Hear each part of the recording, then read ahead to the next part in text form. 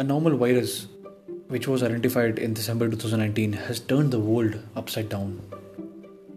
Also known as the SARS-CoV-2 or the COVID-19, also known as the coronavirus, was first identified in Wuhan, Hubei, China.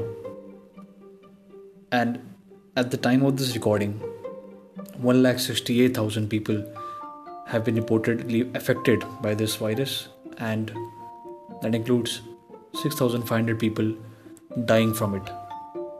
The regions affected right now includes mainland China, Europe, Iran, South Korea, and the United States. In India, coronavirus update is approximately 110. Maharashtra is the worst affected state in India.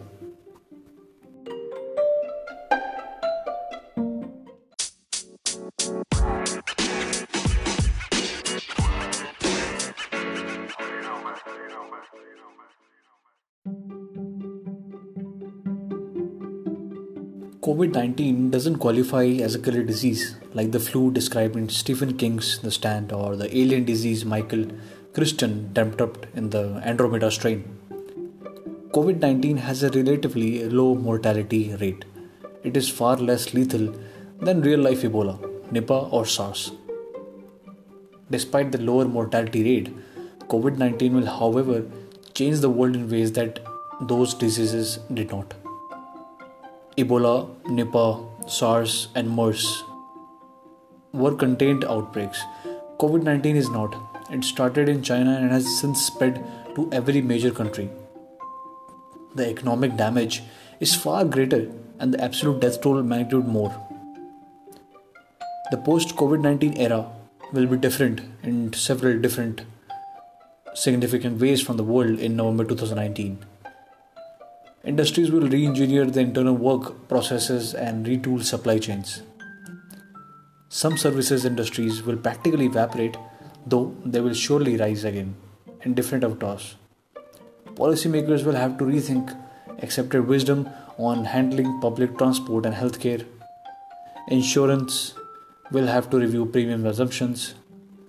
Manufacturers around the world have been hit by lack of critical components out of China. They have already started creating better models for identifying critical gaps and weaknesses in the supply chains.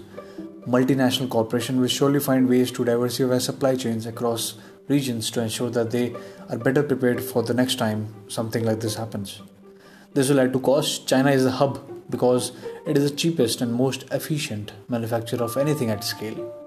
Second, manufacturers will look at ways to sanitize workspaces and factories and embed a paradigm of social distances in corporate work culture.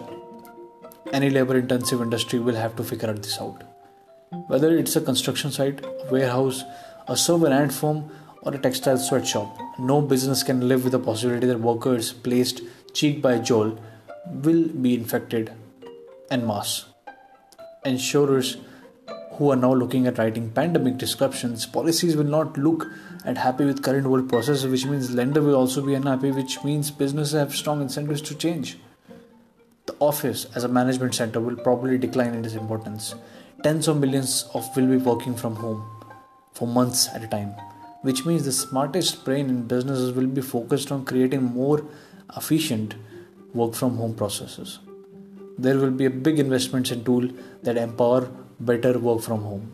Every major city survives and thrives on the foundation of robust public transport system, be it a metro or rapid transport buses or ride-hailing cabs. These systems will need to be reviewed and municipalities will have to find ways to sanitize them to brace for the next crisis.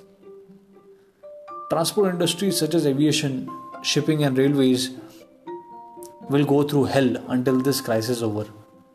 They will have to create disaster management systems to engender confidence in users. The entertainment sector and its close relative organized sports must weather this knock and find ways to substitute online audiences for live spectators. Hospitality will also go through a dark period of soul searching until customers could come back or find ways to deliver the same fine dining experiences off-site. Educational institutions, which are mostly currently shut, will have to invent new paradigms of online teaching at scale.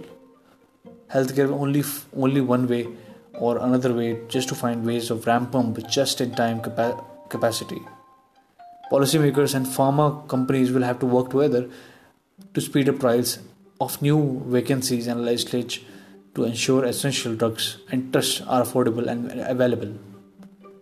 One fear is that authoritarian regimes will now have to use the need to generate fast, actionable information about the next potential epidemic to force even higher level of surveillance down every citizen's throat. There is an old saying that which doesn't kill you makes you stronger. The post COVID-19 world will certainly be more resilient in many ways.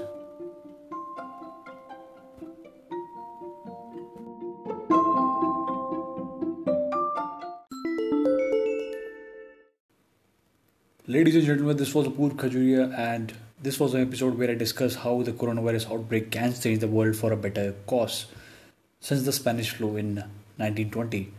Because what doesn't kill you makes you stronger. I'll see you in the next episode. Till then, stay sober, stay motivated. Namaste.